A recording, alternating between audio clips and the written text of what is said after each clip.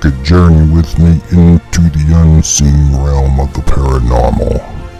See it through the eyes of a demonologist. You're listening to the Cajun Demonologist Podcast.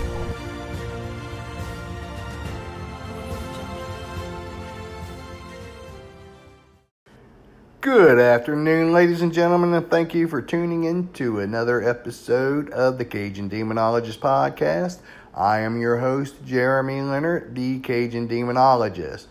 So, we're going to start out with our new segment today. This will actually be the second episode we are doing, Jeremy Knows Best. Alright, so this episode we're going to talk about something that we all have experienced, and I'm sure that we all have found it quite annoying. It seems that everybody else in the world finds it quite annoying and not cool, except for the person that does it. And we're talking about these loud vehicles. I mean, it's like they don't have no muffler on it. And then, these young kids, they'll stare and they'll stomp on it and they'll gun it. And I don't know how they think that sounds cool. But to me, it sounds like a piece of junk. Look, I was a kid once. All right. So back in my day, we had the lowriders. Okay. And we had the Flowmaster exhaust systems. Now, look, that sounds good. I mean, that sounds like a kitty cat purring. That thing that they got nowadays, it sounds like a damn sick rockwaller or something. I mean, come on, kids, wake up. I mean, back in my day, we tried to make things look and sound better than originally, and today it's kind of like y'all doing the opposite. Yeah, I find that the younger generation today does that quite often. But anyway, that's it for Jeremy Knows Best. Alright, so we're finally going to do it. We are going to talk about a different subject than demons. We're still going to be talking about the paranormal and the supernatural, somewhat. But today we're going to talk about aliens and UFO crashes for that matter. So those of you who know and follow me on Facebook, you will know that me and my wife decided to take a little leisure trip a week ago, actually. We had several stops. We went to Tombstone, Arizona, which was absolutely beautiful. I recommend it. If you're ever out there, go see it. And the people out there, they're just top notch. So one thing I want to say about Tombstone is that my wife, she didn't know any better. So in Tombstone, everyone dresses up like cowboys, like they did back in the day. And they all carry guns. Well, my wife is talking to one of the cowboys, and she mentions about the toy gun. She's like, man, that toy gun looks real. And he's like, toy gun? That ain't no toy gun. That's a real gun. She's like, you carrying a real gun out here? He's like, yeah, we all do. And there's no crime. And I'm sitting there like, oh my God. But anyway, beautiful place, beautiful people. So our first stop was in Tombstone. Then we went to Nevada, right outside the small town of Rachel, Nevada. And if you know anything about that, you know that's where Area 51 is. Supposedly where the UFOs and alien bodies went to after the Roswell crash. Well, it went to Wright-Patterson Field first. Then it ended up at Area 51. You can't really see anything from the road, and I knew that going in. It was just a fact of just saying that I was in that vicinity. So then we made our way down. We went to Las Vegas. Now my wife, I like Vegas, right? But my wife, she was not impressed. She thought you talk about the Vegas Strip, it's just one little strip of casinos and that's it. Well, obviously, maybe it was 60 years ago, but I mean, it's like anything else. It grows over time. Now it's pretty much a big bustling city. Then we made our way to Roswell, New Mexico, which is some place that I have been wanting to go for a long time. I could actually say it was on my wish list or my bucket list. Guys, there's no other town on earth like this. So everything's aliens over there. They even have alien faces on their light post outside on the street. Everything's aliens over there. But, Roswell itself, with the history that could or could not be true. I mean, I don't know. Here's my thoughts on aliens. We live on an ordinary rock, and we have an ordinary sun. We live in an ordinary solar system. And there are billions of suns out there and billions of other solar systems. I think we would have to be somewhat arrogant if we think that we are the most intelligent creatures in existence. Not by a long shot. I mean, have you seen people out in this world lately? Yeah. I don't know, intelligence kind of holds true to a lot of that. But anyway, now the question is, are they visiting us? Well, here's my thought on this. So if you have an intelligent species, they probably perceive us like we do monkeys. Why would they waste their time coming to this rock and observing our shenanigans? But who's to say? I will say this. When it comes to Roswell, New Mexico, the legend, the myth of Roswell, is it true or is it fake? I will say this. It is the one and only time that our United States military has come forth and said that they captured a flying saucer. Now, after 1947, the Roswell crash, it seems like from that point forward, it's just they deny instead of saying that they captured one. And then, all the eyewitnesses that goes along with it. And, they all had the same story. And I know what you're saying. You're saying, well, all you got to do is hear a story from one person. And, of course, you just copy the story. That's true. But when they started doing the original investigation of Roswell in the 80s, they done all the interviews with the eyewitnesses. I think there was over 500 that they interviewed up to date. But in the beginning, it wasn't public at that time yet of what they looked like. But yet they all told the same story, the ones that claimed they were there. So, you got to put a little bit of credence in that. And also, let's talk about Jesse Marcel.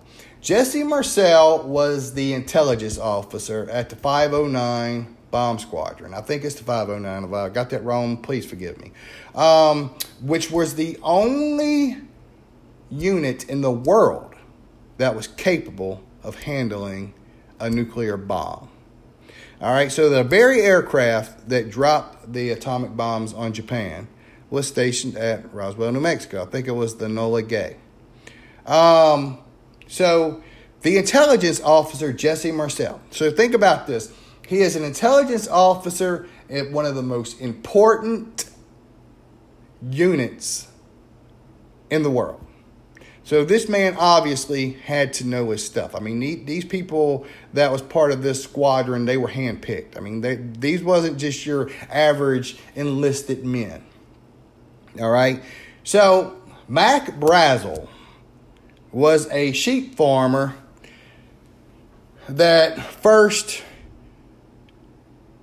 came forth with the material, the parts of the wreckage that claimed was a flying saucer.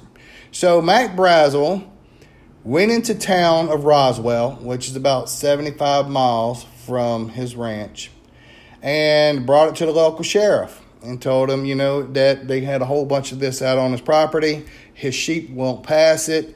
And so the sheriff called the air base. And the air base sent out Jesse Marcel.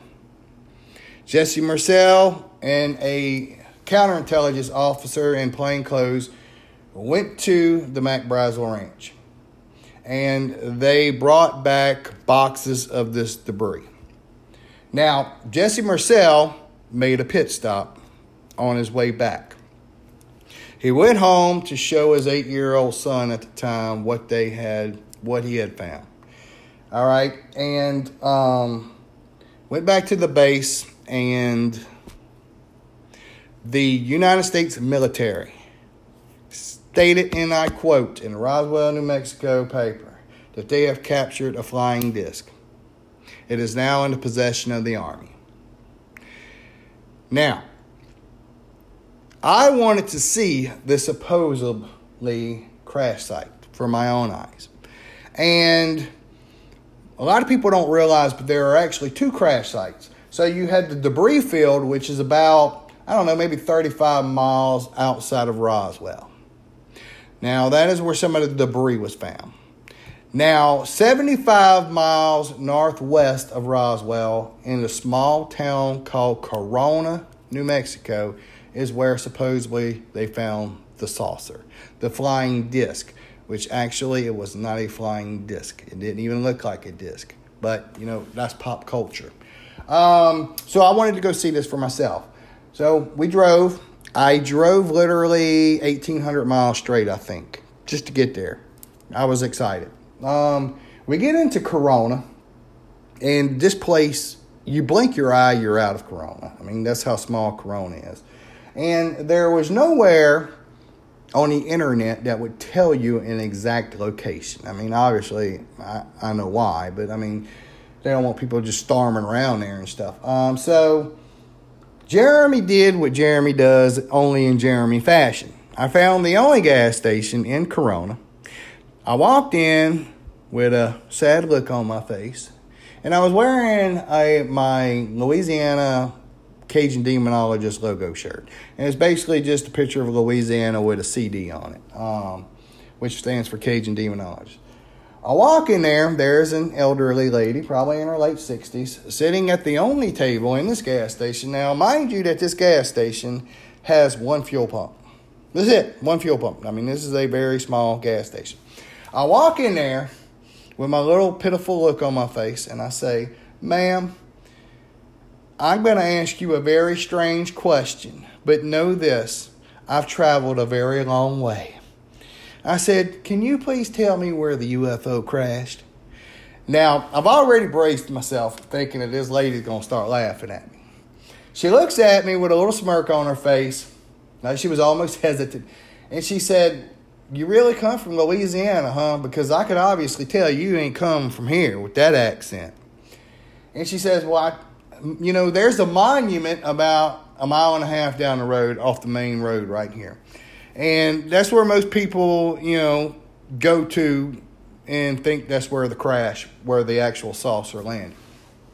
But that's not the actual crash site." She said, "I've been living here in Corona all my life. I've heard the stories. It's been passed down from generation to generation." She said, "The actual crash site where the saucer landed is on private property." And I kind of poked my lip out a little bit more. And I said, "Well, can you see it from the road?" And she said, "Yeah, you can see it from the road." I said, "Will you please tell me where it's at? I promise I will not go on these people's property." "I'm not going to go on these people's property. I want to get shot. I mean, we're in New Mexico over there, the Wild West. I mean, And she says, "If you promise me you won't, I'll tell you where it's at." And she told me where it was. And we went there. And, just the feeling of knowing that there is a possibility, maybe slight possibility, but there is a possibility that an alien craft made on another world, inhabited by beings from another world, crashed because they got caught up in a lightning storm, supposedly. Oh, and by the way, there was huge lightning storms the whole time we were out west. And everybody says it's very rare to have rain out there, more or less lightning storms. Yeah. Jeremy Leonard, the Cajun Demonologist, goes out west and, lightning happens. So, hey, they say lightning never strikes twice in the same place, but I don't know. But anyway, just the feeling, man. I mean, just the feeling, It kind of really is surreal because you realize at that point that, we're just like a grain of sand in this mass universe, It's unbelievable. So I am happy that I got to experience that. And then on top of that, I called my boy Ben Hansen. which you guys know from Ghost of Morgan City with me. He is a ufologist, okay? And I asked him about the locations because I wasn't quite sure, because all the other stuff says that the crash was right outside of Roswell. So I'm gathering there's two different crash sites here. And sure enough, Ben confirmed it. So I felt really good, and, that kind of confirmed that the lady wasn't just yanking my chain. She was telling me the truth. So we also went to the debris field right outside of Roswell, Mexico, which is actually just like this open field for miles as far as you can see. And, it was absolutely amazing to me. So I have video, and I plan on making a video about my trip. I have video of the crash sites and all of that, which of course is just going to be open fields.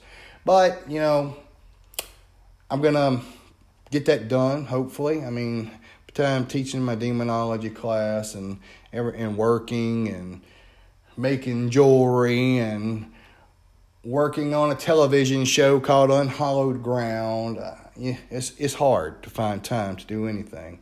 Unless I don't plan on sleeping, which I do occasionally, believe me. I'll stay up for 2 or 3 days straight so I can accomplish something when the rest of the world is sleeping. But, did they exist? And then let's talk about the alien autopsy video.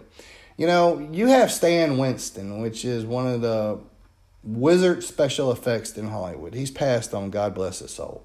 He's responsible for creating such monsters as aliens, the Terminator, and Endoskeleton, Harry and the Hendersons, Predator, I think. I mean, this man's legendary. And he knows his stuff. And, pertaining to the alien autopsy video, Stan Winston said in his own words that he would have a hard time creating something like that. So, you got to kind of put a little bit of credence to that. Now, is that saying that it's not fake? No, we're not saying that at all. I don't think we'll ever know at this point. But, I don't know. The whole ufology thing has always been a fascination of mine as well. So, I'm not really known for ufology, but I will say this. I probably know just as much about ufology as I do demonology. Because ufology is something that I have a passion for. And I will just watch any kind of YouTube video or podcast or what have you, on the subject of aliens and UFOs, abduction, and all of those things. Now, I also have my own theories of how that could tie into the spiritual world and spiritual warfare and demons in general. But that's for another show.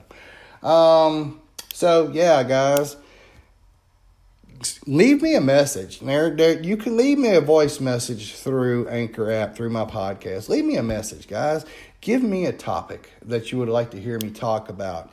Give me your feedback on whether you think the Roswell incident, as it's known now, actually happened. Was there an actual crashed UFO that crashed in the desert in Roswell, right outside of Roswell, New Mexico in 1947? Or was it, as the U.S. military claims it was, a weather balloon? I'm not buying it. Anyway, until next time, thank you for tuning in to the Cajun Demonologist Podcast.